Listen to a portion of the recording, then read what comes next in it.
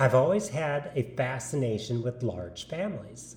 I've always wondered, how do parents of cheerful kids who are generous get that done? How do they raise such exceptional human beings? Well, today's interview is my attempt to find out. Brett and Emily Wobker are parents of 6 children, ages 10 to 1. Is that right? 10 to 1. Both are lifelong recreational athletes, great swing dancers, and excellent parents. Before she decided to be with her kids full-time, Emily was a beloved high school teacher at a very demanding school, and she taught a class that a lot of schools don't even offer, but they really should. She taught many classes, including World War II and Holocaust, and she's had a variety of side hustles. Her husband, Brett Wobker, is an energy manager for the U.S. Army. He studied electrical engineering and computer engineering at Kansas State University. If he had any spare time, he'd probably like to join us for this podcast. But this is real life. He was going to be here, and instead he's upstairs taking care of the 6 kids. And that's just how things work. So today, Emily, and maybe Brett later, will be telling their story about how romance turned to marriage and how marriage turned into reality pretty fast. The fact is that both are very hardworking and creative and deeply committed people, and that helps. So I'm interviewing them because I want to know how people can raise amazing kids. So hey, Emily. Hi, Tim. Well, tell me a little bit about yourself. How old are all of your kids? So they are 10, 8, 6, 4, 3, and 1. Okay. And you got married when you were 25. I was 25. Brett was 27, almost 28. Okay, and that first kid came along like within the first year. Yep, 9 months after the wedding. That actually happened with my mom. I mean, she got married and she said she was so sensitive to her body, she could tell within 2 days that she was pregnant. She could tell. We had the opposite. Brett actually knew several times before I did that we were pregnant. He knew first. He did. How is that even possible? Isn't that hilarious? Well, so we have always practiced natural family planning, even before we were engaged. And so we both learned the methods together and we chart together. And he's also just very observant and has an engineer's mind to like look at patterns and long term and notice things versus, and a lot of women will say this, that we're just lucky if we can write something down that day. You know, and a lot of men can see these long-term things. And so he would looking back, it's like, yes, I should have noticed perhaps. But like when you're new and you've never been pregnant before. But so yeah, he knew before I did several times. But side note, we also went into our marriage with a lot of unknowns with our fertility. So that was it was like this weird mind game of we weren't even sure if we could have kids. So. Oh, interesting. Yeah. From we may not have any to we have 6. Exactly. Well, and I guess I'm just going to say maybe in your defense, sometimes it's a lot easier to see what's going on with another person than it is to kind of really be able to tell what's going on with yourself. Mm-hmm. So he's looking at you and he's thinking she is behaving very differently than she was behaving, say, last week, last month, 6 months ago. Things are very different, so maybe he could pick up on the fact that you're pregnant. I don't know. I'm just trying to dive into his reasoning. You could tell me. Well, a lot of it's the NFP stuff. So I don't know how much you want to get into that and the TMI of bodily fluids and functions. Right. But when you're charting and so I had it one way for a very long time, and that was part of the problem. And it was completely different on the honeymoon. So we had a 3-week honeymoon. And by the end, it was different, and I'd never had to chart that before. So it was like, looking back, it's like, I should have recognized that. I've never had to write this on there. That's how he knew. So it's not like he was this brilliant brain science. I mean, he is brilliant, but it's like I also, because I went into it not knowing a clue of what was going to happen, I think I kind of completely pushed it aside, and it was just living in the moment, which I do not usually do. But I was just completely living in the moment, and whereas he was just noticing something that most people would probably notice. Oh, that makes sense. He's looking at a chart like an engineer. Right. I was thinking he's looking at you like a brilliant psychologist, like Freud, who can see into people's psyche. I mean, we'd have to ask him if he noticed any behavioral differences, but I'm pretty sure it was the chart just taking a 180. Okay. Well, we're going to get into how you raise kids, but first, can you tell us just what type of a kid you were before high school? Before high school, sure. So I am very extroverted. I call myself an extreme extrovert, but it always makes me wonder if my upbringing, how much that had to do with it. Because I feel like it's got to be both. But the reason I say that is because my dad was in the Air Force for 20 years. So we moved around every 3 or 4 years of my childhood. My younger brothers did not have the same experience. They moved like once or twice, whereas I moved 6 or 7 times.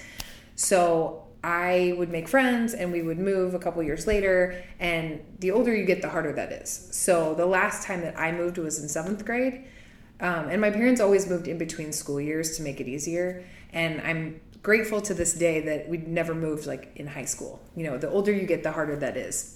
But I think that is part of why I can make friends in most rooms. I'm happy to talk to whoever, and I think that's been very helpful. But I think part of that's probably just the way I was made, and part of it was maybe shaped a little bit from moving around so much. Gotcha. Maybe both genetics and environments, because maybe some of your brothers wouldn't be quite so social. Maybe moving around would make some people pull into themselves. But take an extrovert, and it's just going to make an extrovert work harder. Yeah. Okay, so you're an extreme extrovert. How did that play out in high school? You know, I actually was very quiet in high school, which no one believes. What? I know. Well, for some reason, you know, you go to a bigger environment, and really, I was kind of quieter in school in middle school until I found my people, because I was the weird, like, you come to a Catholic grade school and all the kids have gone there since kindergarten, and you come in middle school when they're all kind of like done with the same people, but they still have their friends, so they're hesitant to welcome new people and they're intrigued by them. So, you know, I had 2 years at the grade school before going to high school, so I was pretty reserved, except if I had made some good friends. So at home I was fine, but at school I was pretty just reserved. And the same was in high school until junior year. And I had this bizarre experience, and I gotta tell you, I hate that it happens around a guy. I really hate it, but it is a true story. So I was reserved except for my core group of like 5 girls. Okay. I was totally myself with them, but at school I was super reserved. I was always a goody two-shoes. I studied really hard. I worked really hard. I'm a rule follower. I got straight A's. Like, I did all the things the way you're supposed to do. In junior year, there was this guy that I thought was cute and happened to have a class with him. And I was joking and being goofy like I usually am with my friends, but we were at school actually in Spanish class. And I remember joking with a friend and being goofy, and then I turned to him and was like, oh, sorry, I'll be quiet or something. And he said something like, no, I like it. And I'm sure he was being just kind because he was a really nice guy. But to me, I was like, what? And from then on, I was myself at school. And, you know, I'm like, I see it as a blessing. Yeah. But, like, it still annoys me that it was because of this guy I thought was cute. But it was still a blessing because from then on, I cared less about what people thought, and I was more comfortable. Just, it was this weird affirmation from somebody who didn't know me but saw me being myself. So it was just like, hey, it's okay to do that. And it affected me, and then I was fine with it and much more confident in school and quite a bit louder at school. He did you an amazing favor. He really did. I actually wrote him a note at the end of senior year. We had kind of a retreat, and I was like, you probably have no clue what I'm talking about and probably don't remember this at all, but I wanted to thank you for being kind, you know, or something along those lines. Yeah, it's really powerful. That's really cool. Okay, so then you go off to college, and now you're free. You're free to be yourself. You're an extreme extrovert, and you've just been unleashed by this random guy. So what are you like in college? So I joined a sorority. I was very skeptical. I had a very bad attitude. I made fun of a lot of things. And I was like, yeah, I'll just go through it because none of my best friends went to the same college. So I was like, okay, fine. Make new friends, right? And so I went through recruitment and kind of just whatever. I don't care about this, trying to, you know, downplay it. But then, so I joined. I was like, fine, I'll try it for a semester and see how I like it. And I loved it because I love being around people, and it's basically a community. you know. And I even told Brett one time, I was like, I could totally be a sister, like, and live in a community, in a convent, like, and get to volunteer and be part of a community. Like, I could fit in right there. He's like, it's too late. Yeah, he's like, we're dating or engaged or something. And I was like, no, I'm just saying, like, if this doesn't work out. No, I'm just kidding. But yeah, I loved the sorority, and I was an officer in there for 3 years because it just, the opportunity, and it gets a bad rap. Like, movies totally, because I went in the complete skeptic and had a 180 because it wasn't what I expected. It wasn't what the movies told me it was. And it was so refreshing because we focused on philanthropy. We focused on leadership skills. You know, there's so many good things came of it. Some of my best friends, some of my bridesmaids. But anyway, so that was a big part. I played club softball for a couple of years, played any intramural sport I could with the sorority or co-ed, met some of my best friends at St. Isidore's, the Catholic Student Center. So most of my time was either spent, you know, besides in class, of course, was at the sorority or at the student center, and just met so many great friends who influenced my faith even more. And I don't know, I remember going to like an all-campus party like the first couple weeks of school, and I was bored because I didn't drink. I didn't drink till I was 21, which I know is rare, and I'm one of those people that takes certain challenges very seriously, and that was one, just to prove people wrong. Gotcha. Like, that was the part like, of, people are like, oh, you're gonna drink. They just assume you go to college. And so I took it as a challenge because I'm a dork. And I was like, well, that's the challenge. I mean, I'm going to prove people wrong. I don't need to drink to do whatever. And so for me, it was part challenge and part, I'm a control freak and I didn't know what it would do to me. Okay. Having never drank before. So it scared me to have this lack of control. Plus I knew that God calls us to take care of our bodies and not to get out of control. Right. And so part of it was following church teaching, part of it was trying to prove people wrong, and part of it was just fear. But anyway, so I didn't go to all these parties. It made me laugh at people being stupid, you know, and I'm like, I'm glad they're having fun, but they're making poor choices. So I'm not a fan. I was willing to DD for people, you know, to take care of them, but I didn't agree with what they were doing. So we made our own fun. I remember swing dancing with people and learning how to do it on this random rooftop that we had at this apartment complex. And I mean, I never slept. I went to bed at 4 p.m. all the time, or 4 a.m. all the time. And most people doing that are out partying or something. And I was just like, high energy. Yeah, and had FOMO. Like, I didn't want to miss out on anything. Oh, what is somebody up to? Oh, you know, somebody's doing something. I better be awake and be the last one to go to sleep. Right, and this is in the era before social media. So, pretty much, you know, the only way you can know what's going on is you actually have to be there. Mm-hmm. And then it's not curated. You're seeing the real thing. It's true. It must have been fantastic. It was so much fun. I loved college. I loved high school, too. I was like, 5th year high school, let's go. And then I went to college and I was like, even better. I'm totally staying here. And then had to leave. But, well, I've taught a lot of high school, and I've yet to meet the 5th year senior who was enjoying it. So I know, I'm glad you went on to college. It's probably better. It was better, for sure. But senior year of high school, I was wishing for it. But yeah, it was good to move on. Okay, so then you met Brett. But before we get into meeting Brett, let's back up to Brett's childhood, and maybe you could just relay a few things either from grade school or high school and his own college experience. Oh gosh, I'll try, but I wasn't there. So he grew up on a farm. That was a big difference for us because even though I moved around, it was still in big cities. He grew up on a farm. He had one sister, and he had to work a lot on the farm. And the way he tells it is his sister did not. She was in the house quite a bit. And he didn't prefer it. Like, now he's so grateful for that childhood and growing up on a farm, but it's not something he wants to go back to. Like, you see a lot of farm kids that want to go back and run the farm. Yes, you do. And we both love that we can go to his parents' farm and take the kids there, but he has no interest in going back. And I think he says he enjoyed his childhood for the most part. I think he was a typical kid. He played some sports. He was in band and choir in high school, which most people that met him after college thought he was like a 3-sport letterman because he's such a good athlete. But all of that came later. It's crazy because in high school, he only did choir and band. That's crazy. Yeah. I never would have guessed that in a million years. Yeah, he was not athletic. He was a little bit overweight, and it wasn't until junior year of college that he joined the Ultimate Frisbee Club team, and that'll get you in shape real fast. Okay. And so once he joined the club team, he lost tons of weight. He got in super good shape, took much better care of himself, and What played a lot more sports. transformation? What caused that? I mean, was that just like something that was like a slow process, or was there just like a come to Jesus moment or something? I think it was a couple things, but for the most part, he says that like the first 2 years of college, he was, he lived in the all guys dorm the freshman year, maybe sophomore, I don't remember. And he, all guys just sat around and played video games. Okay. All the time, and I'm sure he enjoyed it, but then he reached a point where he was like, there's got to be something more, I think. And, you're not going to lose weight doing that. Right. And so I think he reached a point where he just saw the sloth of it. Okay. And I'd have to ask him. I don't remember how he joined the team. I think it was friends from his floor. Either they were already on the team or they decided to do it together. I'm not sure, but yeah, we'd have to ask him.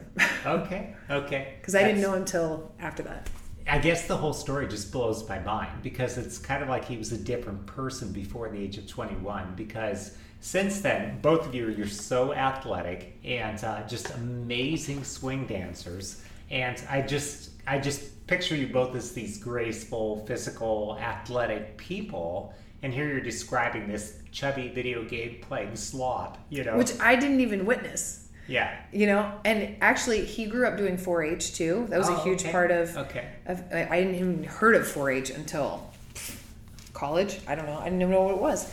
But he, besides like showing cattle and baking and things like that, like their club would learn all those types of skills. Like he started learning how to dance from 4-H when he was a kid. Cool. So I think he learned some of that back then, and he did, like I said, he played some sports growing up, but nothing at a super competitive level. So it's just funny because I did grow up doing that. Yeah. I mean, all I did was play sports. I did a couple musicals throughout high school, but I played sports heavily for years. You're just one of those people who embraces all of life, because before we started recording this, we just spent a lot of time talking about books, talking about Hamilton, talking about other plays and movies and more books and songs, and you're just a person who just jumps into everything. I get excited about a lot of things, yes. Brett always asks like, oh, well, what's the latest? Like, what are you into this week? Because I get so excited, and then he assumes it'll fade, and some things fade and some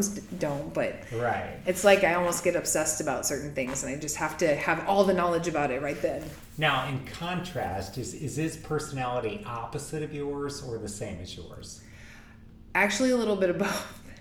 So let me frame that. So I love studying the temperaments. I love studying personality types in general, but the temperaments would be the one I know the most and think about the most.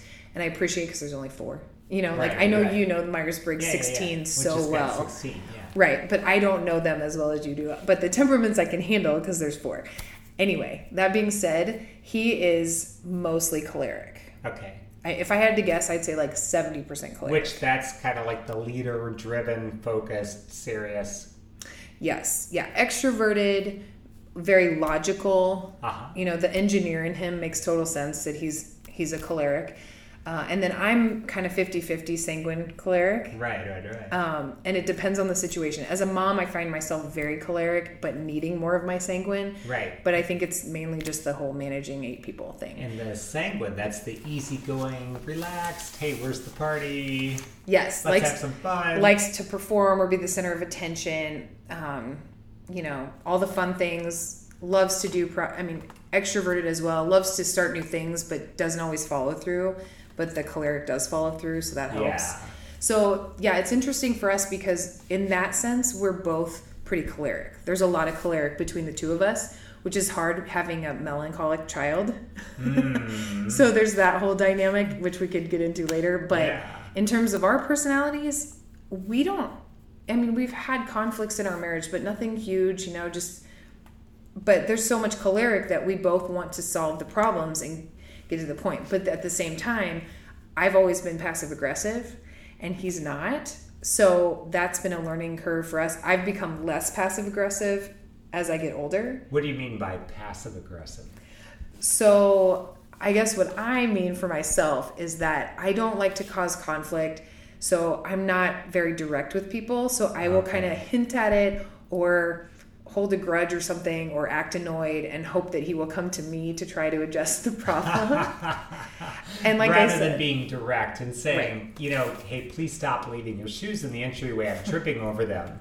That Right. kind of thing. So instead, force the other person to guess. Yes, Gotcha. yeah. Assuming he can just read my mind at all times, which is clearly ridiculous. But like I said, as I've gotten older, I think I've gotten a little less passive aggressive. He should be able to read your mind. He can figure out when you're pregnant. I know, you would think, right? Yeah. I mean, a lot of times I feel like I'm pretty predictable just because I don't hide my feelings very well.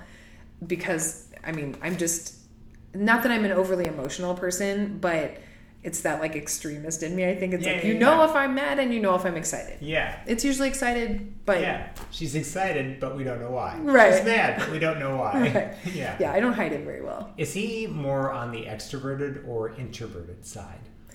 So he's an extrovert, but like I always picture it like a spectrum. Yeah. So like I'm off the chart extroverted, Okay. and he would definitely be more in the middle. Like he's still an extrovert. Some people don't think he is, but it's really the logical of like he's not shy or quiet. He's logical and not going to talk when you're talking. My family doesn't understand that because we all talk at each other and we think it's hilarious and we're loud and we all enjoy it. But when he first joined our family, they weren't sure what to think of him because they're like, he doesn't say much. And then he's like, when would I say it? And so people think he's more introverted than he is. Okay. But we have game nights all the time. He's not introverted at all. He's just more introverted than me, I guess. I see. So standing next to you, he looks introverted. But standing next to an ordinary member of the society in America, he looks extroverted. Yeah. Okay, how did the two of you meet and how did you get married? And then I guess we'll get on to kids. Oh gosh, how many details do you want? I'll try my best to keep it short, which I'm terrible at. Well, no, because the story of a courtship could go on for days. That's exactly right. So I'll try. And different perspectives too. So Yeah. Let's see. We first met, he actually dated a sorority sister of mine. And I didn't really know him when they were dating. And her and I weren't friends at the time either. But we became really good friends. So it was just earlier. Okay. But we actually kind of met at St. Isidore's. We were both in choir together. And I had met his sister first. So I actually became friends with her first. So I kind of knew who he was. But it wasn't until we were both in choir and seeing each other more on a regular basis that we actually started talking. And then our group of friends kind of started playing some sports together. But so we started kind of flirting at choir practices and stuff. And then some friends of ours asked me to sing at their wedding, which was, I've sang at quite a few over the years now, but this was the very first time I'd been asked.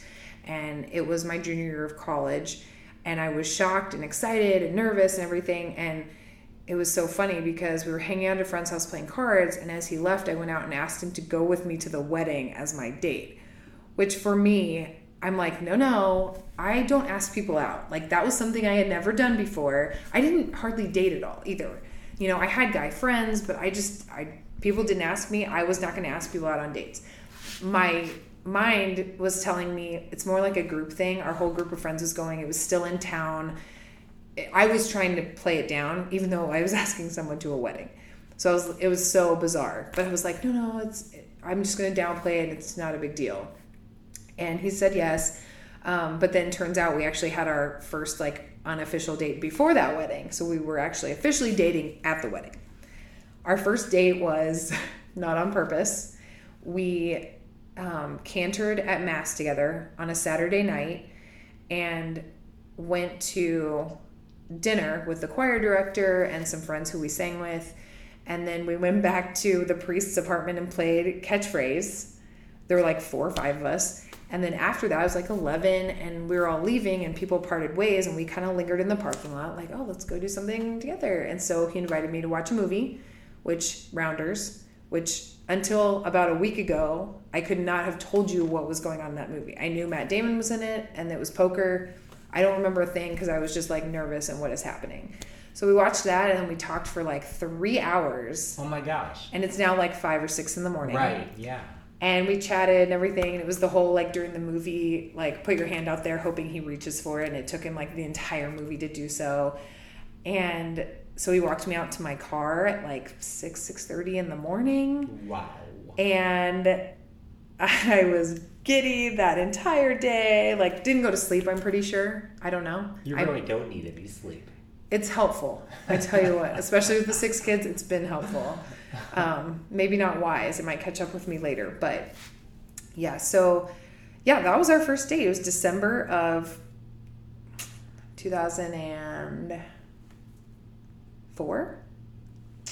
And that was our first date. That's completely unique and totally awesome. I just have to say. I enjoy the story. I do.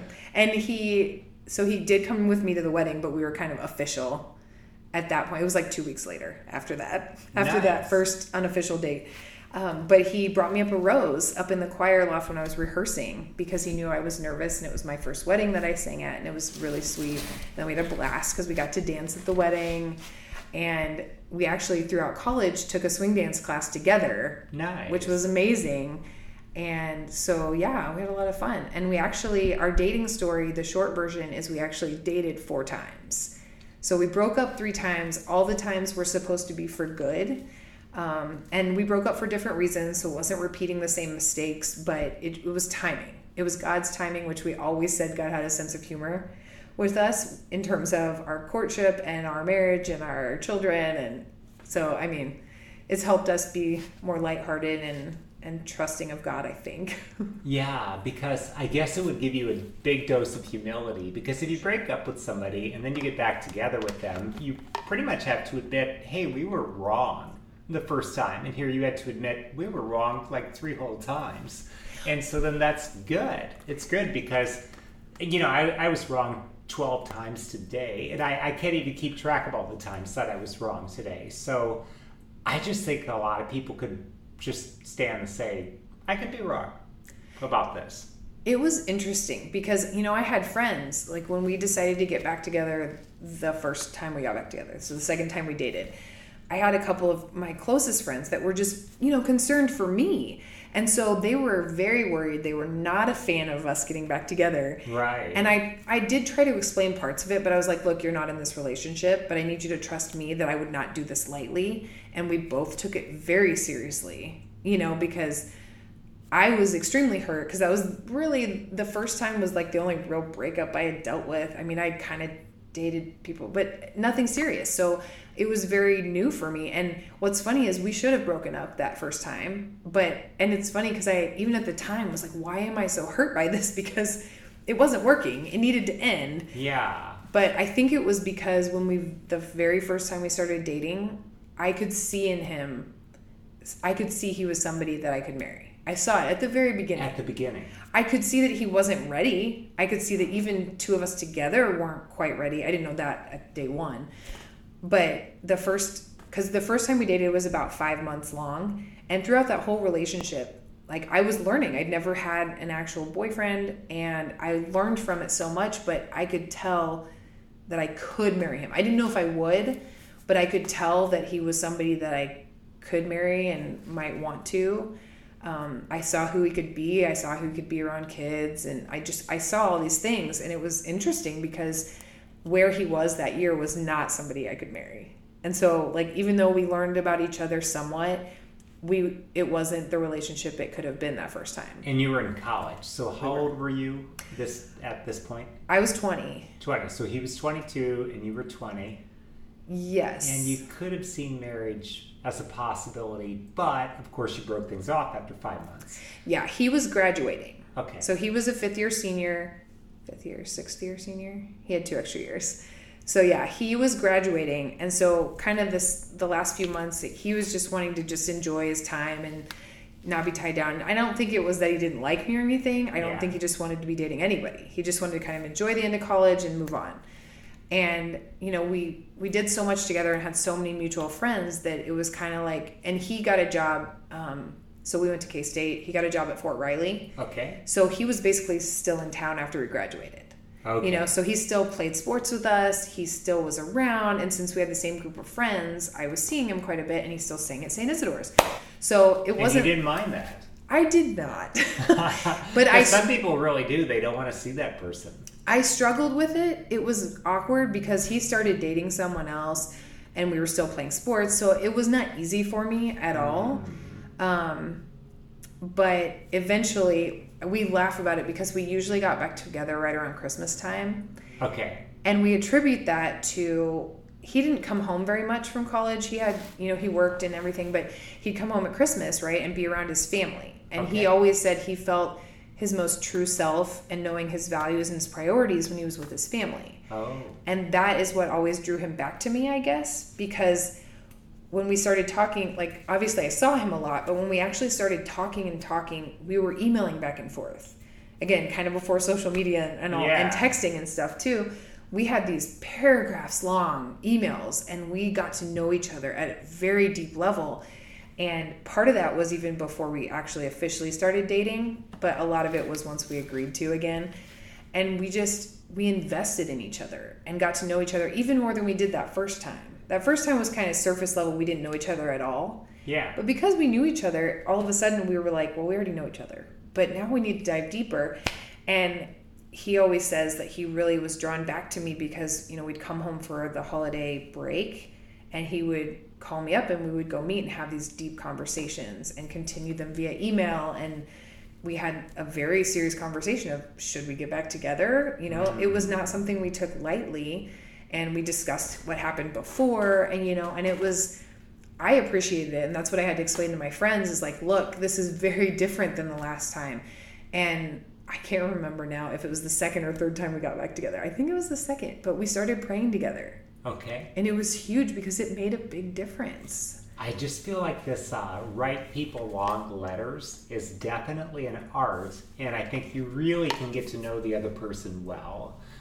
You just really sort of get inside the mind of the person writing. Mm-hmm. I mean, they are just spilling their heart and soul to you, just spilling their guts, mm-hmm. and you are finding out their limitations and just all kinds of things. It's very intimate writing mm-hmm. somebody a letter, So that's just a beautiful way for the two of you to get to know each other. I can't believe you broke up after doing this. How did this possibly happen? I mean, this is your second time you're together, but then you break up. So why did you break up the second time? Oh gosh, I don't know if I remember.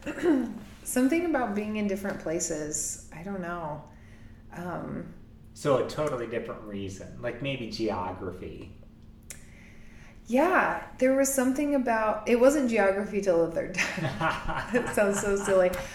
So the second time, we lasted about 4 or 5 months. We'd always break up like in the spring semester. It was so bizarre. But I remember leaving for spring break because 3 friends and I went to California and went on The Price is Right. And I just remember when I left feeling uneasy about it. And then when I came back being like, I think we're done. I'm not sure why. Okay. It was something about just being in different places again because he had already graduated. Okay. I was about to. And, ish. I was finishing up my time in Manhattan. And I think he was in a very different place. He was still just wanting to have fun. And, like, he'll say stuff like, I was being stupid. I'm like, nah, I don't think so. I think you were finding your way. Uh-huh. And I still don't think he wanted the commitment. And so it was different reasons, but there was something else. I don't remember what it was, but there was something else and we were just not on the same page, And so, we broke up and I moved back to Kansas City. And so we actually did have a disconnect, which was good. But I remember still being in contact with him, which was weird because... You're cheating on your separation. I know, it wasn't good. It was bizarre.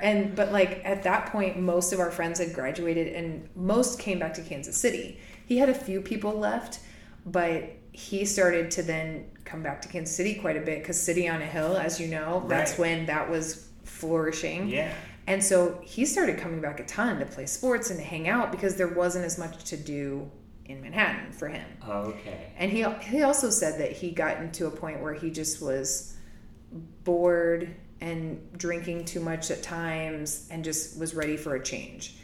And so, and then that third time we got back together, we had those conversations, and that time we dated long distance because he was still in Manhattan. Oh, okay. And so that was very unique because I was student teaching that fall semester. So that would have been in 2006.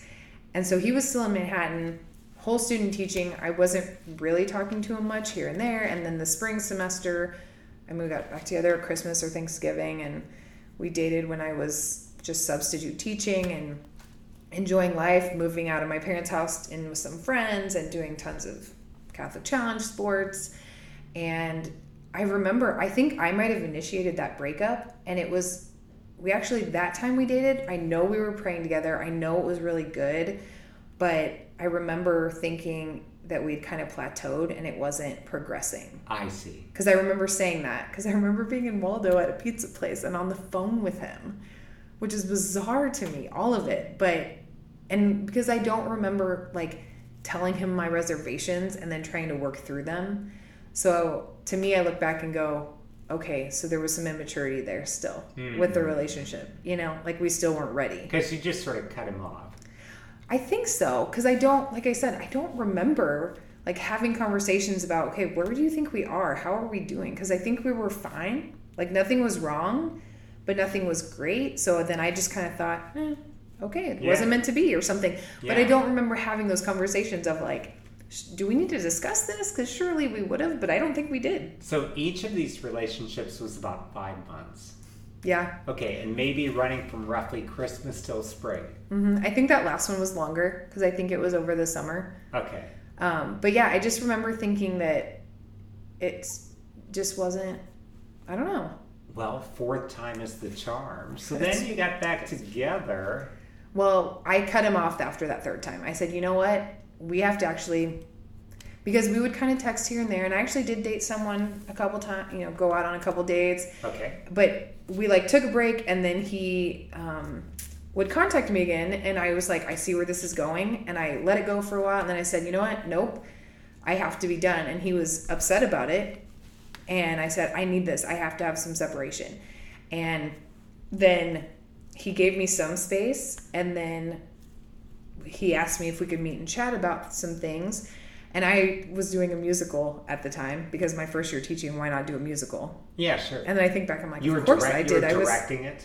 No, I was in it. Oh, okay. But of course I'd take on something else because I was single. I had time. Yeah. And anyway, it was bizarre because we started talking again, and then he came to the musical, and then we went out afterwards, and after like the cast dinner, we chatted, and he basically said, look, that separation was really hard on me, and I realized that I don't want to live my life without you in it. Oh my goodness. And what? And I was thrilled because we'd already been talking, and it was like you could see kind of where it was leading, but I was like, I'm going to guard my heart. Like that's why I needed that situation to be cut off completely.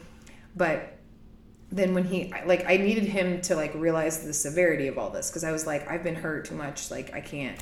And he said, we're going to do this right. We're going to date properly, because before it was all just hang out with our friends, kind of group date, kind of just hang out. Not well defined.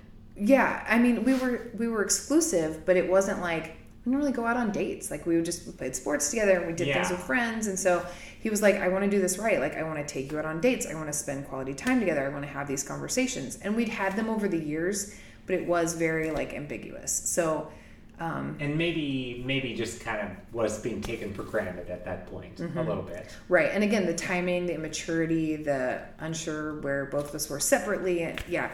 And so after that, he went back to Manhattan. We talked a bunch on the phone saying, what is this going to be? What's it going to look like? And he was like, I'm going to come back most weekends. He was already doing that, but I'm going to take you out on dates. I'm going to, I'm serious about this. I want you in my life.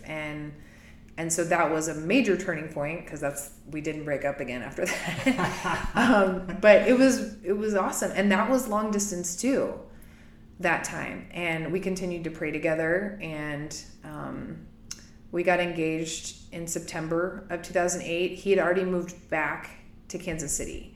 So we started back dating, and he moved that next summer. And, I helped him pick out the apartment, and it was the apartment I moved into once we got married. But when he proposed, supposedly he had a couple plans that fell through. Like one time he was going to take me out on the way to his parents in like just an open country field and propose at sunset. But we hit a deer on the way down there in my car. So that kind of put a damper on that evening. And so he told me after the fact that that was one, and there was at least one other one where he had planned something that fell through somehow.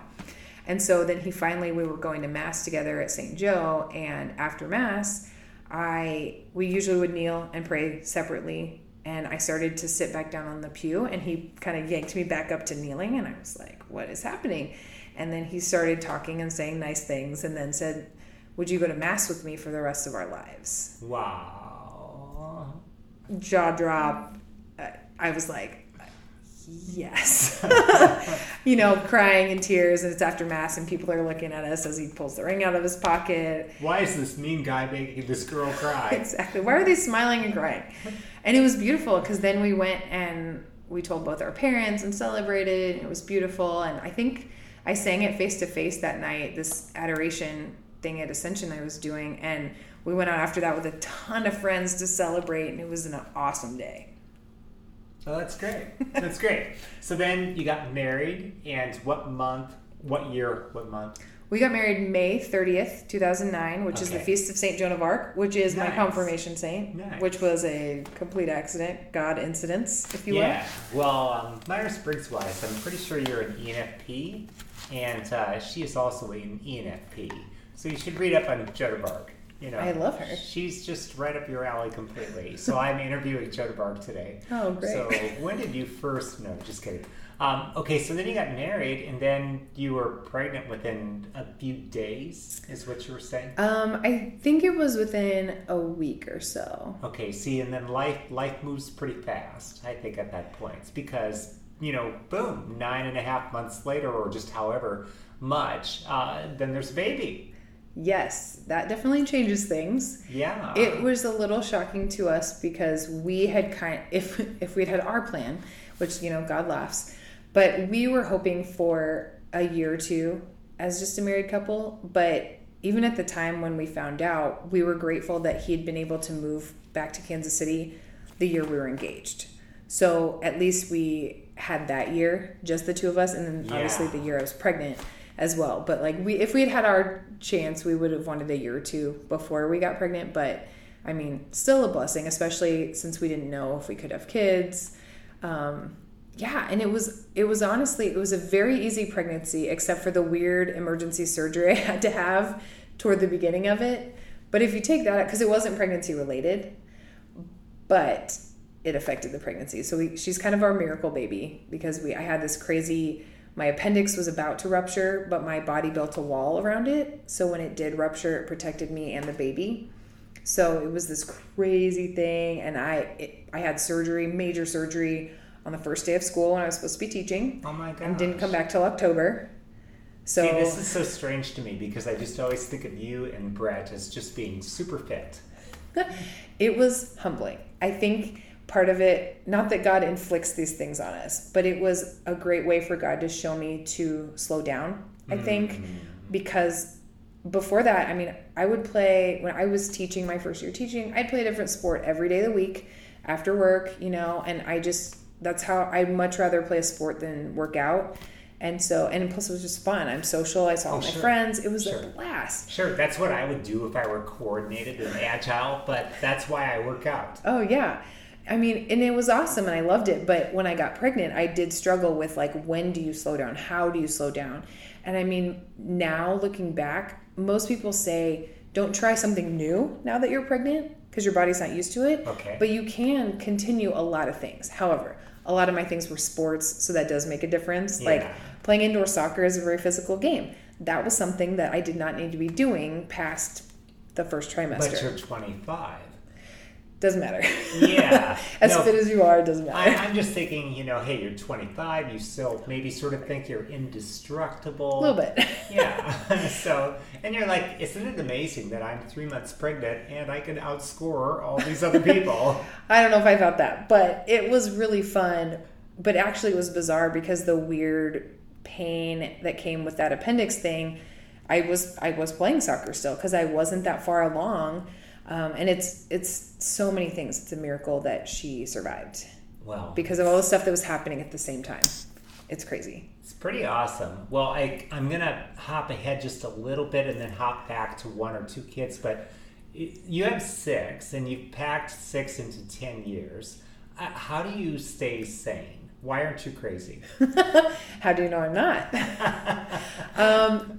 It's definitely a day-to-day thing, but also, I mean, this is 10 years in the making of figuring this out, because I've had a lot of change in terms of, I was teaching, didn't teach, had lots of different jobs, trying to see what's a good fit for our family, partially for money, but partially just for my sanity and getting a change of pace.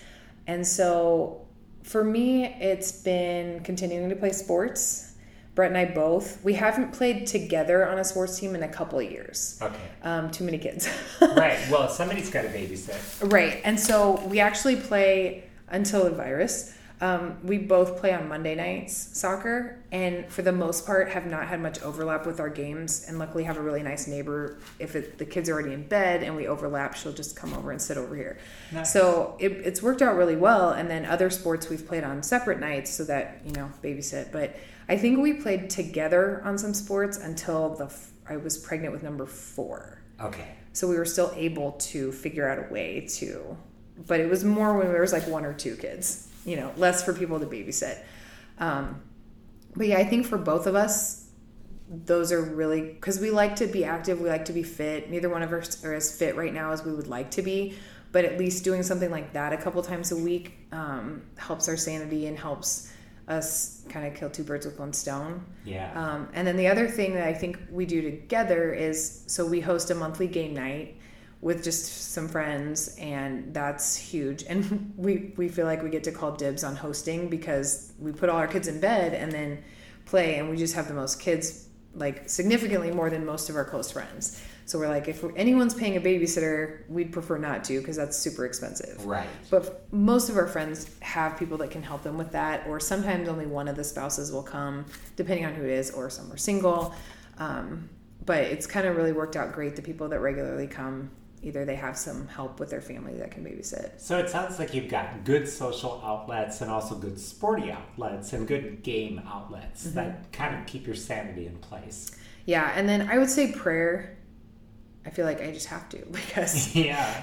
I can claim all these things that I'm doing, but I mean, I can't do any of this without God and with His grace. And thank goodness for the graces that we receive from marriage, because people can say that all you want, but I truly can see it, and we used to do marriage prep and give talks on marriage retreats. That's a lot. That's why we don't do it now. But we figure that's a season we can get back into when the kids are a little older, or some of them move out. But that was a beautiful, like, continuing education for our marriage, because even small things like continue to flirt with each other, that can very easily, I see it seasonally with us. Like, things just get forgotten because you're busy or you're exhausted.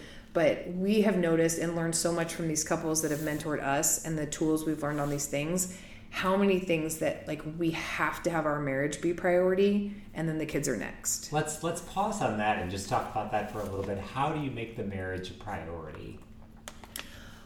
Because I feel like you hear these appalling statistics, like married couples have 10 minutes of significant conversation per week, like those type of stats. That's so awful. I don't even know if I believe it, because it's like too much of a disaster movie to be believed almost. But maybe it's true. 50% divorce rate, maybe it's true. Yeah, I think you'd have to look more at who you're asking. You know what I mean? Because I feel like Catholics that understand the sacrament, or even Christians that understand the sacrament and what you're being called to, because I feel like these retreats that we used to do in marriage prep is all Catholic based, right? And it's for the good of the other. It's self-sacrifice. It's making the other feel loved and lovable. And so if my goal, my mission is to love Brett the way Christ loves him, and vice versa, like, if that is our mission, and our mission is to live that sacrament, and our job as a married couple is to be the love of Christ to other people, to be the light, to show Christ's love to other people, then A, we have a big job, but B, like, how fun is our job to, like, love on each other, and that's our goal and our mission. But that also includes knowing each other well enough. And so, like, even with NFP, and like I said before, him knowing my body, like, he is called to know me that well and to know my body. And so it's been a beautiful way, I think, for him to show that, to participate in our fertility journey together, because you do think of the woman as doing most of the work in terms of the fertility journey. Yeah. Well, and the whole journey, because like she's the one who's pregnant, she's the one giving birth. Right. You know, and sometimes it feels a little lopsided, but I think we've learned over the years that like the key is communication. You know, because every month, every day when he charts, I don't write it down. So he has to ask me daily what we're going to write down. And it forces us to have those conversations always. Do we both feel called to abstain right now? Yes, we do. We don't think we could handle another kid. Or do we both feel open? Like we always feel open to life, but do we feel open to another child in our family right now? What do you think about that? And then these conversations, you know, become really deep and beautiful and vulnerable. And it forces you to really get to know where the other is in the process and how, what struggles we're dealing with and how the other can help the other one along, you know, because I think Brett, he jokes that like, I'm the one who helped, he says save him, which I think is very extreme, but he says things like, well, I was such a partier or whatever in college when we were dating before you really helped change me and make me a better person. And I think, I don't think I saved him or fixed him, but I think I helped him see who he knew he wanted to be. And that's great. I don't feel like I did something, but because we had this relationship, he knew what he wanted. He knew he wanted a family. He knew he wanted this relationship. And so he feels like he was like the troublemaker of our relationship, the first part. And then I feel like I'm the troublemaker now because he's such a steady person. He's so mellow. He's so steady and so steadfast. And it allows me to be kind of kooky and weird and like all over the place to a point. But also as a woman having to deal with, in my mind, a lot more change than he has. Right. Well, yeah, your body itself just goes through all these changes when you have these kids. Mm-hmm. So there's the physical, right? And then there's the mental of job situations, you know, which is not the same for every couple.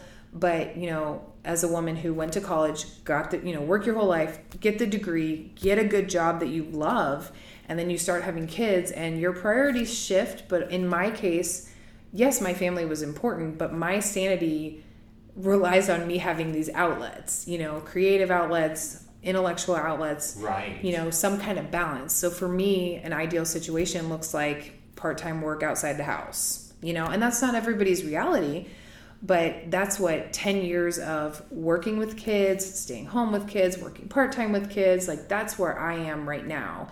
But he's had to be supportive through my ups and downs of figuring out who I am through this process. Right, because your life is just changing constantly, and his is too, but I mean, if this were a sine wave, yours just has a massive amplitude, and then his is just maybe more of like a, I don't know, a heartbeat. You know? Yes, that's a good way to visualize it. Yeah, and I feel bad because sometimes I feel so selfish looking at all these struggles that I'm dealing with because I look to him to help me solve problems, which as a male and as an engineer, he's very much solution driven. Yeah, I bet. So if ever I'm wanting sympathy, that's not really his forte.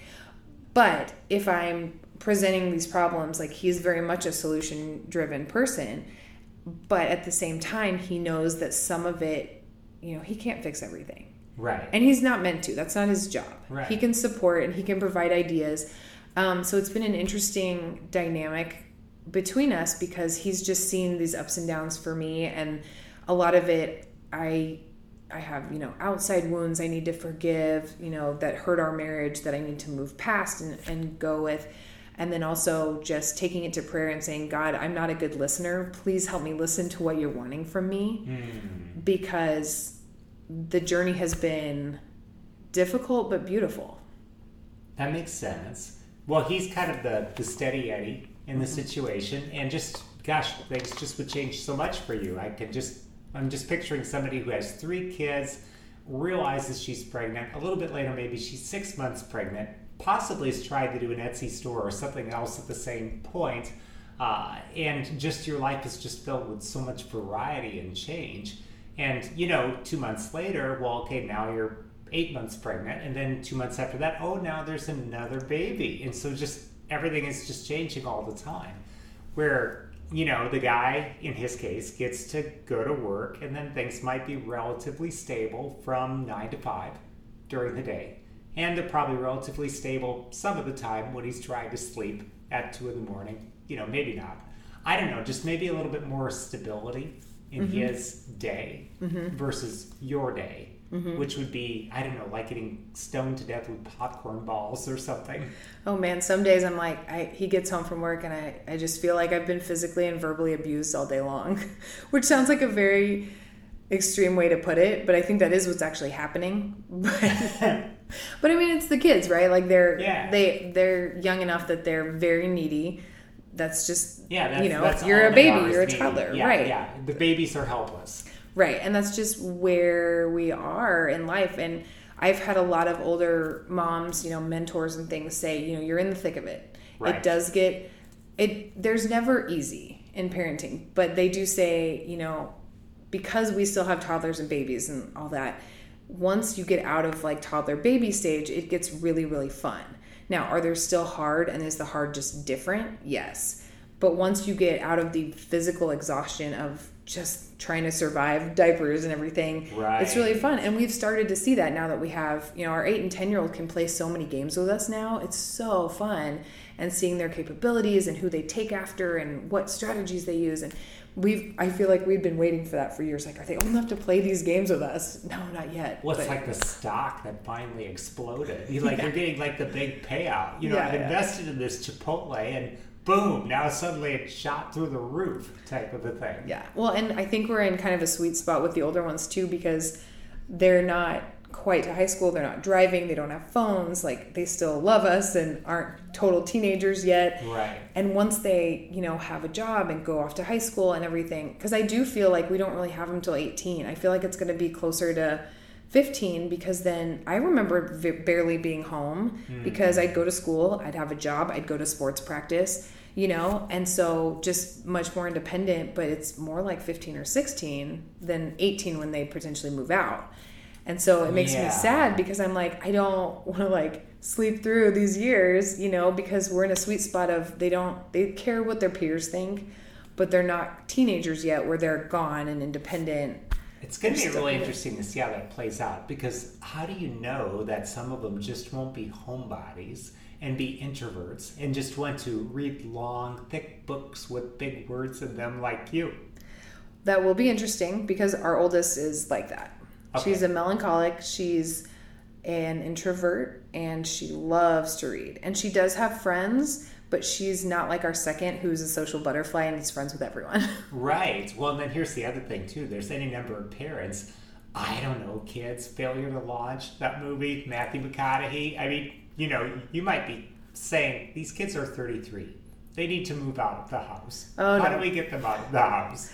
No, Brett's made it pretty clear, and I completely support him, that they're moving out at 18, and we will support them, but not completely support them. Like, we really want them to, our plan anyway, I say this now, but our plan anyway is we want them to be fully functioning adults at 18, and the plan would be for them all to go to college for something, just to broaden their horizons and get an education.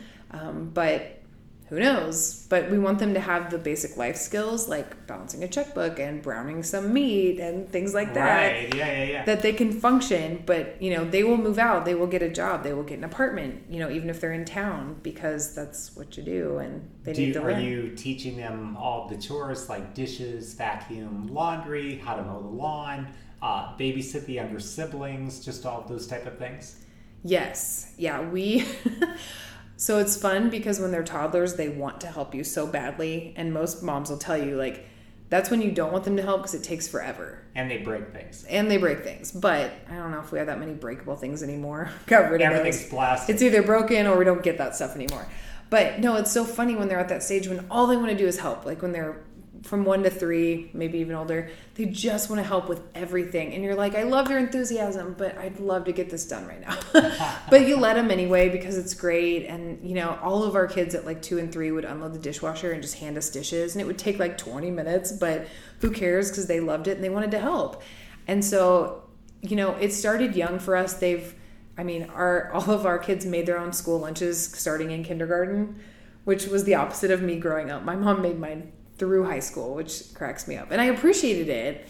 And I never thought to tell her not to and do it myself, clearly. It didn't even occur to you. I don't think it did. It's so sad looking back.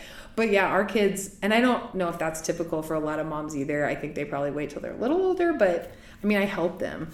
But they're pretty self-sufficient. And so kindergarten on, they make their own lunches. And especially with a family this big, we expect them to help. And they're not like our slaves or anything, but they're part of our family. You know, right. We are not their slaves, but they're a contributing part of this family. They live in our house.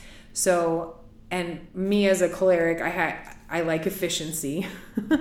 And so I'm all about finding the most efficient ways that we can do things that kind of help everybody. So, you know, we have a schedule for who makes lunch, and we have a system for how laundry works, and we have a rotation for this and for that. And that's come and developed over the years, the more kids we've had, but we kind of have a lot of systems in place that help it. Now, is it still chaos and much more than I would prefer? Yes, but I think once we get out of toddler baby, things improve a bit on some of the, like, say, clutter and things like that as well. Gotcha. So you kind of read my mind. I was going to ask about structures and schedules and chore charts, and it sounds like you're just a big believer in systems. Yes, and one of my best friends from college is a phlegmatic. I talk about the temperaments a lot, but define phlegmatic for people. Sure. So they are introverted, and they are going to make a lot of their decisions based on relationships, which is the same as a sanguine. Sanguine's just the extrovert making people relationships. Okay. But it's very, very different than the choleric, and who makes decisions based on logic and symptoms or systems. Principles, excuse me. yep. Yeah. And so since as a mom, I'm very choleric because I'm just like, how can I use my skills of efficiency and multitasking and organizing and admin? These are all like, I mean, I did a Holy Spirit charism test, and leadership and admin were all these top charisms for me. And oh, cool. And so then I have this friend who is like the opposite, and she is so loving and compassionate, and it's like we both help each other get better, you know, which is great because we're both pretty extremely different from each other. So phlegmatics are introverted, they're very loyal. Like if you picture all the temperaments as an animal, like a choleric would be like a lion, a phlegmatic would be like a Saint Bernard. Like, they're loving and compassionate, and they tend to be a bit more lazy. They just aren't as go-getters as a choleric or a sanguine, but they're good. They're good listeners. They're good people. And so my friends that are phlegmatics, that are moms, like they are able to live in the moment and just be with their kids, do the craft things, sit outside with them, playing with water, making messes. And most of those things I am not good at all because I want the efficiency. I don't want to make the mess. I don't want to make the clutter. Now, have I had to make conscious decisions to do those things with my kids? Yes. Do I do it as often as I should? Probably not. But if you have 6, how do you have time to do anything with anybody? Well, right now, I mean, it's summer break. You know, we do things together a lot. We have to. But our older kids can kind of go play with neighbor kids sometimes. They can go play a game with dad while I do other things with the little kids.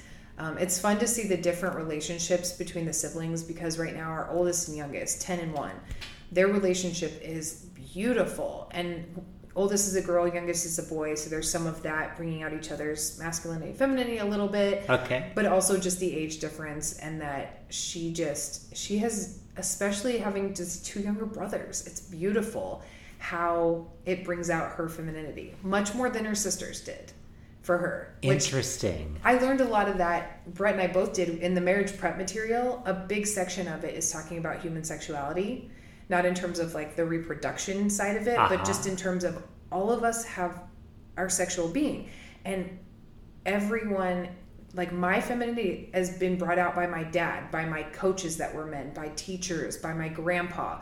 Like it's not just your spouse that brings out your femininity.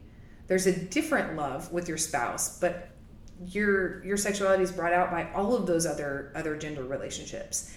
And so I've totally seen it with our kids because I had 4 girls first, But there is such a difference once I had these two boys. And I mean, they're only 3 and 1, but I've seen this difference and this dynamic that I was missing out on only having the girls. How do they change the system? If there's 4 girls and then suddenly there's boys, then how does that change the system? What system? Of the family, of the femininity being expressed. Like, how does it make you extra feminine? For me, I have seen a lot of, oh gosh, I feel like I'm seeing chivalry. Oh. And he's 3.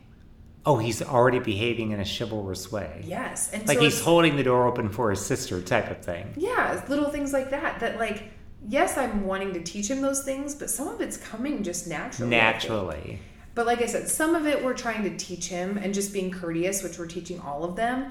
But you can see like the maternal part, because I was learning about the feminine genius, and there's kind of 4 major traits of that, and one of them is maternity, that all women have maternity as part of their femininity. Okay.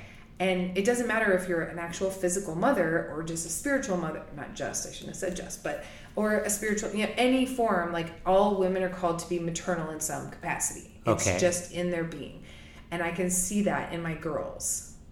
Once we had these boys, they brought it out even more. Like they were maternal to their sisters, but there was just something about these boys that changed it. I don't even know if I could explain it further. Well, I don't know. I'm gonna try this as a comparison. If I have a white wall, maybe the wall looks even more white if I put a black or red object up in front of it, or like a bright blue.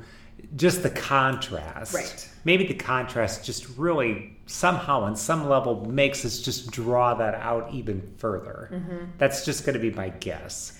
I think you're right, because I remember a retreat one time and someone explaining like the male brain and the female brain in a very simplified version. Yeah. But the idea that males can compartmentalize versus that. So like the visual they gave us was that male brains are like a waffle. Yeah. So that they can have compartments, but female brains are like spaghetti, and yeah. everything is so intertwined. And that's how a man can like be deep in the financial spreadsheets and just focus and like not even hear someone saying, hey, can you turn that down? Or hey, can you whatever? But females just have so much going on in their heads all the time. And it's not exactly multitasking, but it's just, there's just more information going back and forth. So many windows of the laptop open. Well, there's 2 books, and I'm just going to highly recommend them. I can't remember the name of the author, who she is, but she is a PhD in neuroscience. And she wrote a book called The Female Brain. And I just thought it was absolutely fascinating. And then she wrote one called The Male Brain. And then I was reading this, and I was thinking, this is highly insulting. You know? But then I reread it, and I thought, damn, I have to admit this woman's right about so many different things. You know, because at first I was reading and I was thinking, you know, we're not that simple. And then the second go through, I was like, well, we actually kind of are, so therefore it's fine. I've also read that the human brain has this thing called the corpus callosum between the 2 hemispheres. And it helps the 2 hemispheres communicate between each other. And I guess men's corpus callosum is like an old dirt road.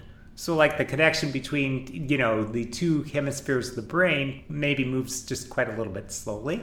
And with women, it's an 18-lane superhighway, which probably creates that whole spaghetti effect. Yep, that sounds about right. Yeah, so, yeah, who knows?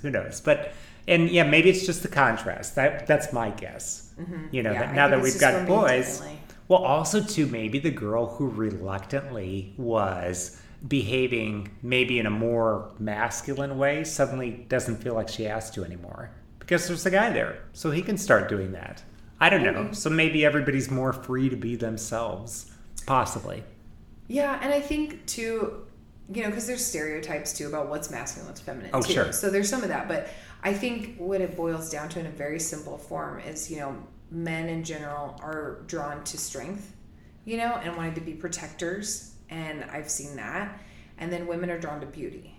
Yeah. And I've seen that. And because of those 2 dynamics of like, you know, there's something about protection and women wanting to feel protected and men wanting to protect. Right. You know, there's something about that dynamic of a man wanting to put himself on the line, and there's something more physical about men. You know, you see that with boys, like they're going to wrestle, you know. Right. girls, you might have some girls that want to wrestle, but not as much. It's not the same, you know? It's pretty, it's just nowhere near as much. Right. And then the fact that we're made in God's image and likeness to complement each other.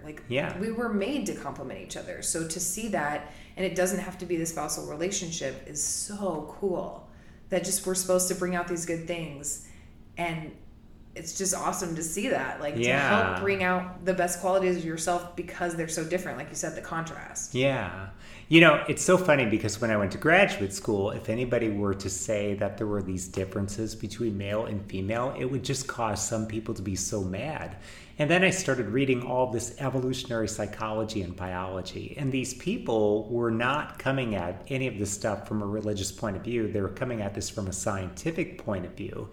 And from their point of view, well, for 2 million years, this is how human beings have been conditioned to be. And that there are very, very deep reasons for these things. So I just thought, this is amazing. They're saying all kinds of things that I've seen people do and I've seen other people observe, but you didn't dare say out loud in graduate school. Otherwise, they would have kicked you out.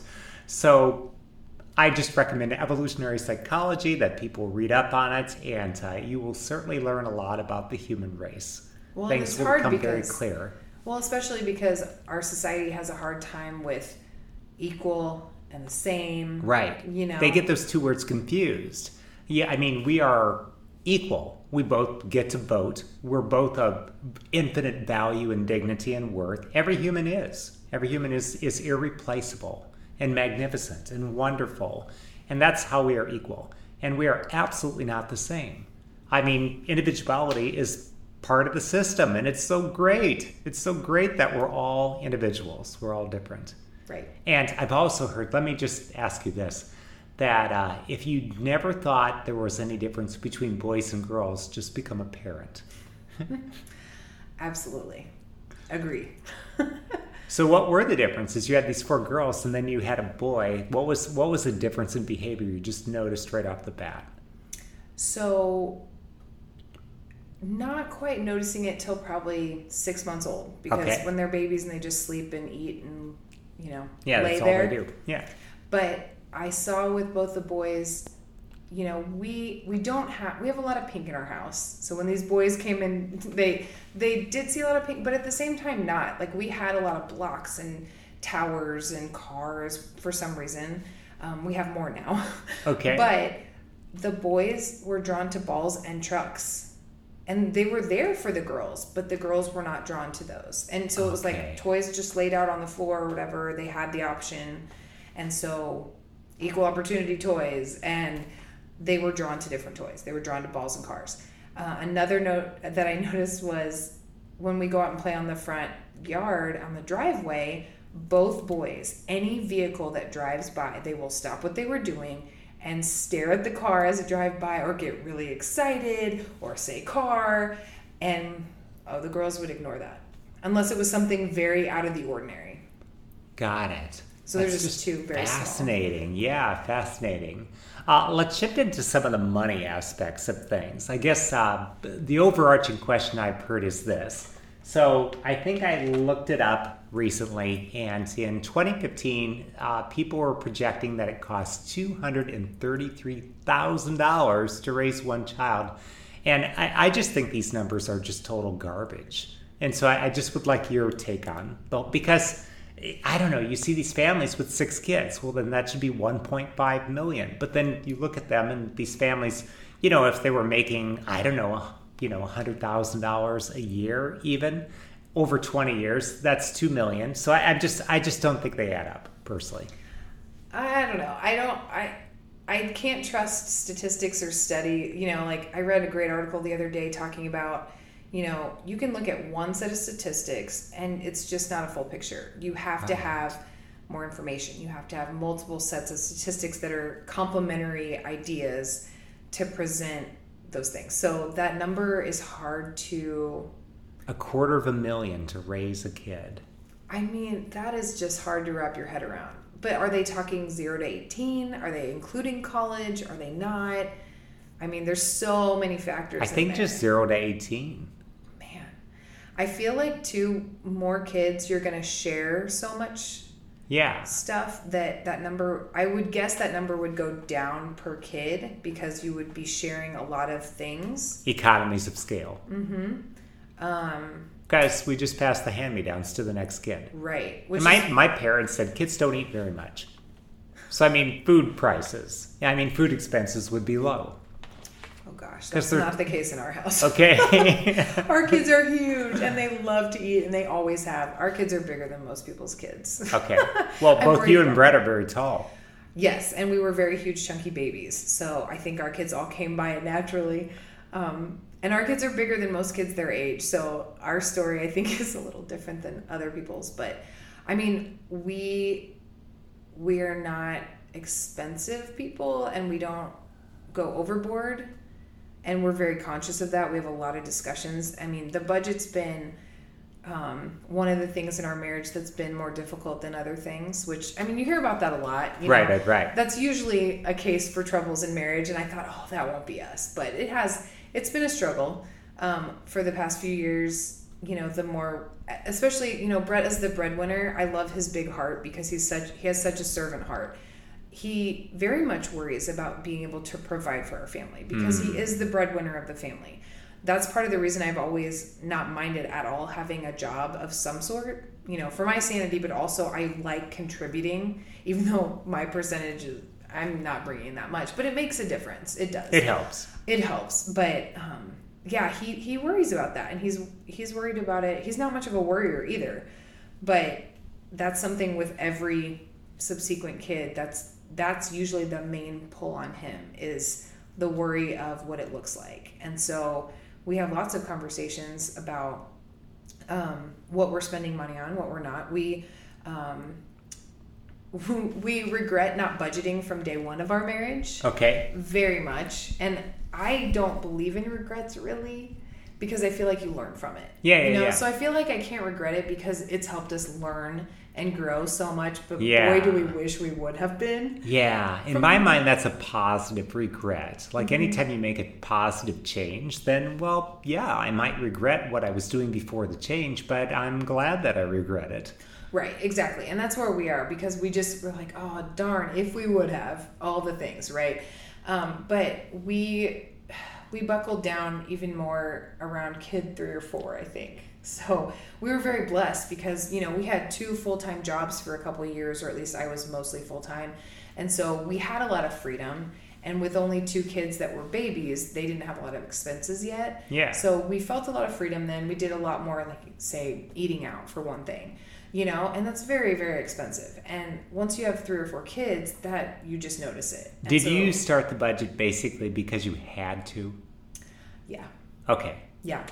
We were being too extravagant. And when I say that, it's not like we were very extravagant, but it was making choices like that, like eating out on a fairly regular basis just adds up. And so I didn't feel like we were extravagant, but we were making these poor choices that needed to change and be more thoughtful and conscious of how we were using our money. Because when you feel really comfortable, it's very easy to just kind of spend money and be comfortable if you're not keeping as good track of it. For sure. Well, it's like a diet. Like nobody puts themselves on a diet until they feel like they have to. Totally. You know, I mean, you meet these people who have a metabolism like a, you know, Chernobyl. So it's just like burning everything up all over the place. It's just absolutely fantastic. It's like an Australian wildfire. It's wonderful. Well, until you start to pack on pounds. And then you're like, you know, 18 Twinkies a day. It didn't do anything to me before, but now it is. So then, yeah, that's why we do these things, budgets and meal plans, and because we're forced to. Right. But yeah, like you said, it's been such a good thing. And it was necessary. The more kids we had, the more expenses we had. And we have sent our kids to Catholic school for several years now. So that was a huge discussion. It wasn't a debate or concern, but it was, if we want to do that, how? What does this look like? Yeah, exactly. more of like the how versus like the should we. Exactly. Gotcha. Yes. Is there there's 10,000 different ways to budget. I mean, there's like the sheet of paper, there's the software, there's like the computer app. Is there a method that you would recommend to people? So we're Dave Ramsey fans. Okay. We never took the class, but we read a couple of his books.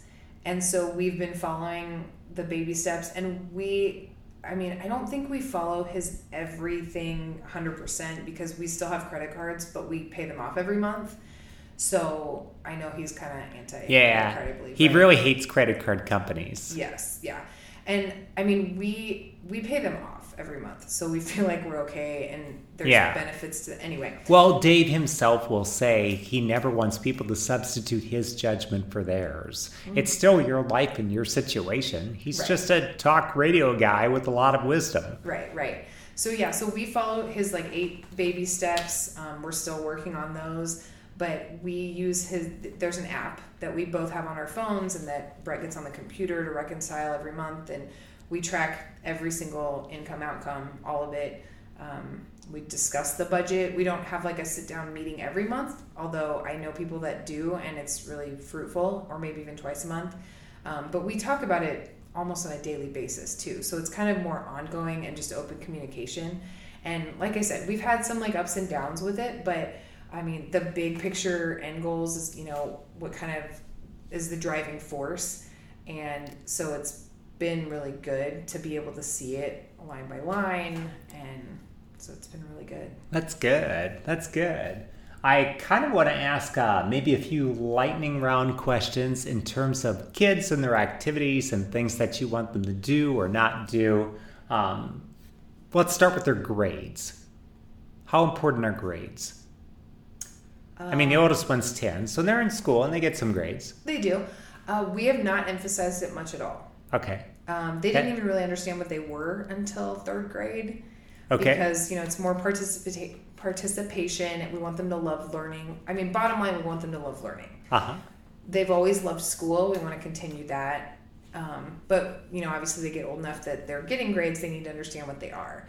And I still don't think they fully understand them. Or at least, they even get number grades, but we want them to do their best. So we emphasize them that we expect their grades to reflect them doing their best work. And if their best work is a C, great. If we know you worked your hardest, cool. But it's this interesting dynamic between us and them trying to understand, because with us sending them to school, it's hard to see and hard to know their best efforts. I think, if at some point we homeschool, it'll be interesting to see so much more of their efforts and what that looks like. I mean, I realize they're young. Is the oldest one in 3rd grade?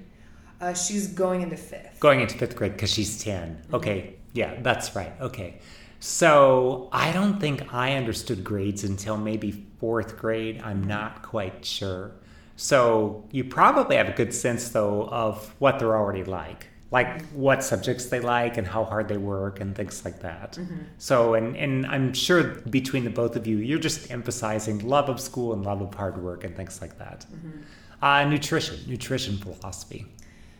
So we like well-balanced.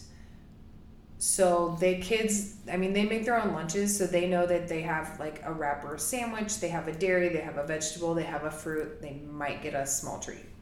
So I'd say we're not overly healthy, but we're not a junk food family. Gotcha. Okay. How about the reading? We want them to love to read. We read to them. We've always read to them at night before they go to bed until they could obviously read on their own. The older two read on their own for quite a while before they go to bed at night. So there seems to be a love of reading there. They love to we go to the library a lot. It's free and love of reading. Yeah. So that's big in our family. That's awesome. Well, my mom's a librarian and I love to read, so that's music to my ears. Screen time. We prefer not to use it very often. The kids actually read a lot on screens too, because there's ebooks and library apps, things like that. So they do read. In terms of games, they don't do a lot of games. We have a couple educational apps we allow them to use. They watch, in the summers, we watch 1 movie a week. They don't watch a lot of TV. We love for them to go outside and play. They play with each other. We love board games. So like I said, we're trying to get them into as many games as we can. But yeah, I mean, I've seen negative results from screen time, even within the context of one day. Interesting. What? Well, just in their behavior. Oh. I've seen, if I say no to screen time, you'll see a fit, which is understandable depending on their age, But then I also see behavior lacking after they've done screen time. It's bizarre. Okay. I've read about it. I've seen it. It isn't extreme by any means. I think Yeah. if we used more screens, we'd see it more often. But you can see kind of irritability. You can see just causing trouble. It's bizarre. Shoot, I see that in myself. And I'm definitely over 40. So, well, for example, if there's an election coming up, I just tell myself, hey, don't get on the internet until 8 p.m. And then sometimes I'll set a little alarm for myself, and that will be, okay, you can have 15 minutes of looking at things. I guess I'm thinking specifically of social media sites, which in non-election years, my Facebook, for example, looks like people are getting engaged and somebody's got a dog and somebody else had a baby and somebody else took a vacation. Then during the election year, then just the bad behavior. This is where everybody tries to change everybody else's mind, usually by cussing at them in all caps. It's so true. Which that always changes my mind completely. Like whatever I believe, all you have to do is like yell at me in all caps and I will change my mind. Oh man, the things people do behind a screen and not in your face. Yeah, and so I find it just has an impact on me. I don't know. I guess I'm just confirming my own theory that people don't really change much between 2 and 102. That people are basically the same person, and they say, oh, those kids can't handle it. Oh, like the adults are doing so well. That's usually what I'm thinking. Right. And I mean, obviously the difference between that is, your social media versus our kids are looking at, educational materials. Yeah. So as they get older, to try and protect from that outside influence is huge. And luckily, they don't watch YouTube videos. I mean, if I show them something, fine. But, they're not allowed to get on YouTube on their own to just kind of browse anything. So we keep a really close eye so far. I can see it getting more difficult as they get older, but it also scares me more because of how much evil is out there with technology. Right. So that worries me. But for now, it's just the fact that I guess they just have the lights and the flashing. And yeah. I've noticed it affect their imagination. Oh, how so? How so? Just they don't. It's done for them. They watch these videos. I don't think they experiment as much, and so when there's several days in a row without screen time and I'm like, just go outside, you see their imagination flourish and they come up with things. Yeah, they do. Versus if they're given this, even if it's a great educational tool, they're still providing all the content for them and they just have to take it in. Right. So I think that's the big thing of I don't mind screens, but real pretty limited, right. And limiting what they're looking at, because again, if they're learning to read and it's emphasizing the letters and what they sound like, then okay, fine, a little extra help. But that's why we don't do a whole lot of games. They don't watch videos because they need that. They need to go outside and come up with something on their own. And, I think so. And they'll complain about it, but then they'll go do it and love it and not want to come inside. So yeah. Look, I think most people are in favor of screens in limited amounts. There's just a lot of things like that. Like chocolate's good, but you don't want to eat 50 bars a day. Just like a little chocolate is probably a good thing. I've read quite a bit about creativity, and I just really love what you're saying, because when people are bored, that's where creativity comes from. And really kind of the problem of the screen is that we've abolished boredom for people. So nobody's ever bored. So if people want to be creative, they actually have to seek out a little bit boredom sometimes. I definitely agree. Our kids they say they're bored after 2 seconds. Right. Which is right. And I am not one to jump to, let's use this as a pacifier and give them the screens because they're whining. That's when I will not give them the screen. That just drives me crazy. But it's amazing how they'll say they're bored after 2 seconds. Right. But that's natural. And even the toddler says it, even though he doesn't know what it means. But he's heard his sisters say it, so imitation. I'm bored. Oh yeah, he doesn't know what it means. But it is amazing what they can come up with when I can give you suggestions. You usually want to just argue and you don't like my suggestions, so just go. Figure something out. And some of them don't do that well. Other ones do. My introvert is okay with it most of the time because she needs her space. She needs her alone time. She'll go make something. She's pretty crafty. My other ones who just can't stand being alone, they just want to be around people. They're like, I don't know what to do. and we do quiet time every day, no matter how old you are. It's nap or quiet time every single day.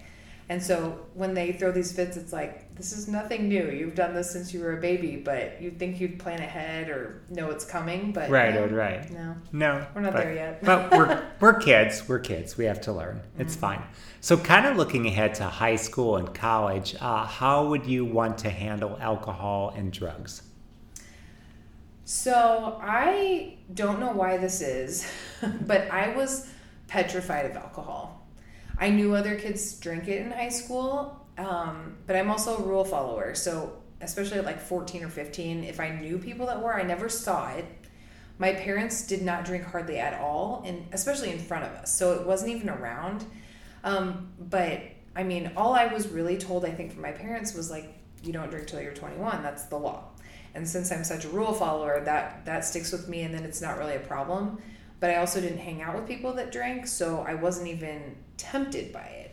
So I think that was good, but then, like I said, you hear all these horror stories, so then I was just scared of what it would do to me if I did, because it was like, I've never drank, so how do I know one drink won't make me pass out or do something stupid or drive or something that I couldn't handle? Right. And so I just didn't know. And so it makes me wonder, like, if my parents had drank casually one drink every once in a while and seen that, like, they didn't go crazy, because I really did not know what to expect from one drink. You would have think in college, because I didn't go to all those parties, I didn't see it that much. So I didn't know how much it took to get so crazy.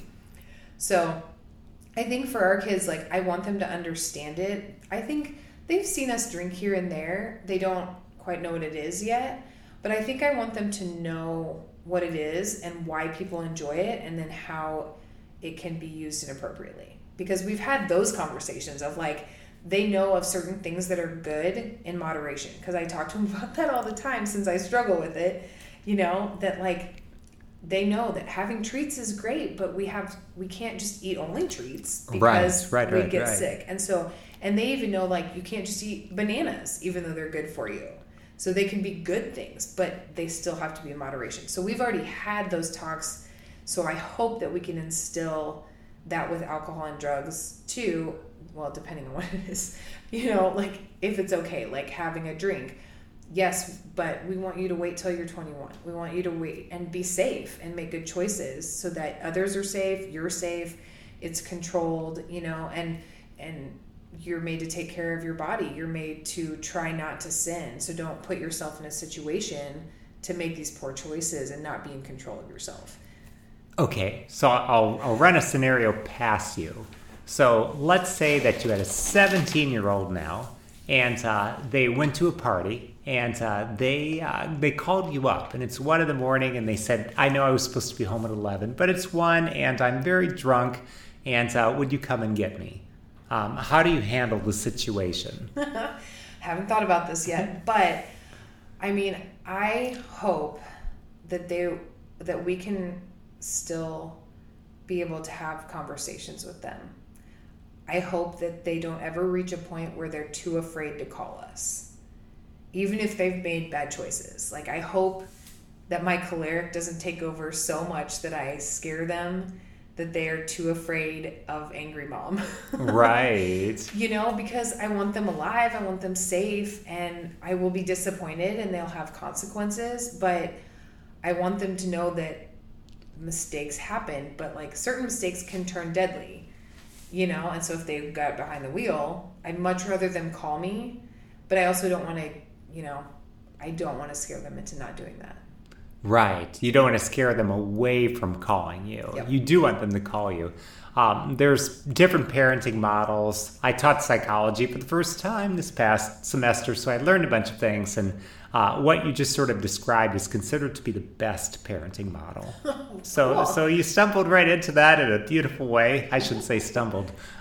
You waltzed your way into that very gracefully. Authoritative is the parent with rules and with standards who is always open to more conversation. Authoritarian is bad. That's the one that also has rules and standards, but always goes straight to yelling. Mm-hmm. Those kids will sneak it. those kids will become the biggest rebels possible. And then when they get themselves in hot water, they absolutely will not call home because they know that mom is going to lose her mind, and dad's going to blow a gasket. So they don't call home. But the authoritative, I guess they treat discipline like gravity, is what they say. Like gravity is unemotional and it happens every time.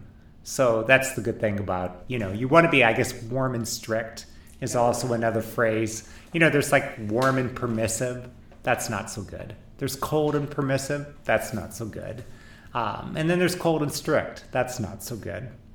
I got a lot of work to do. Yeah, well, I say all these things, and here I am a teacher, and I'm just doing the absolute best that I can to model these things myself, and I have a lot of work to do. So I also remember reading one mom in an article. She said, nobody can be a perfect parent 24/7.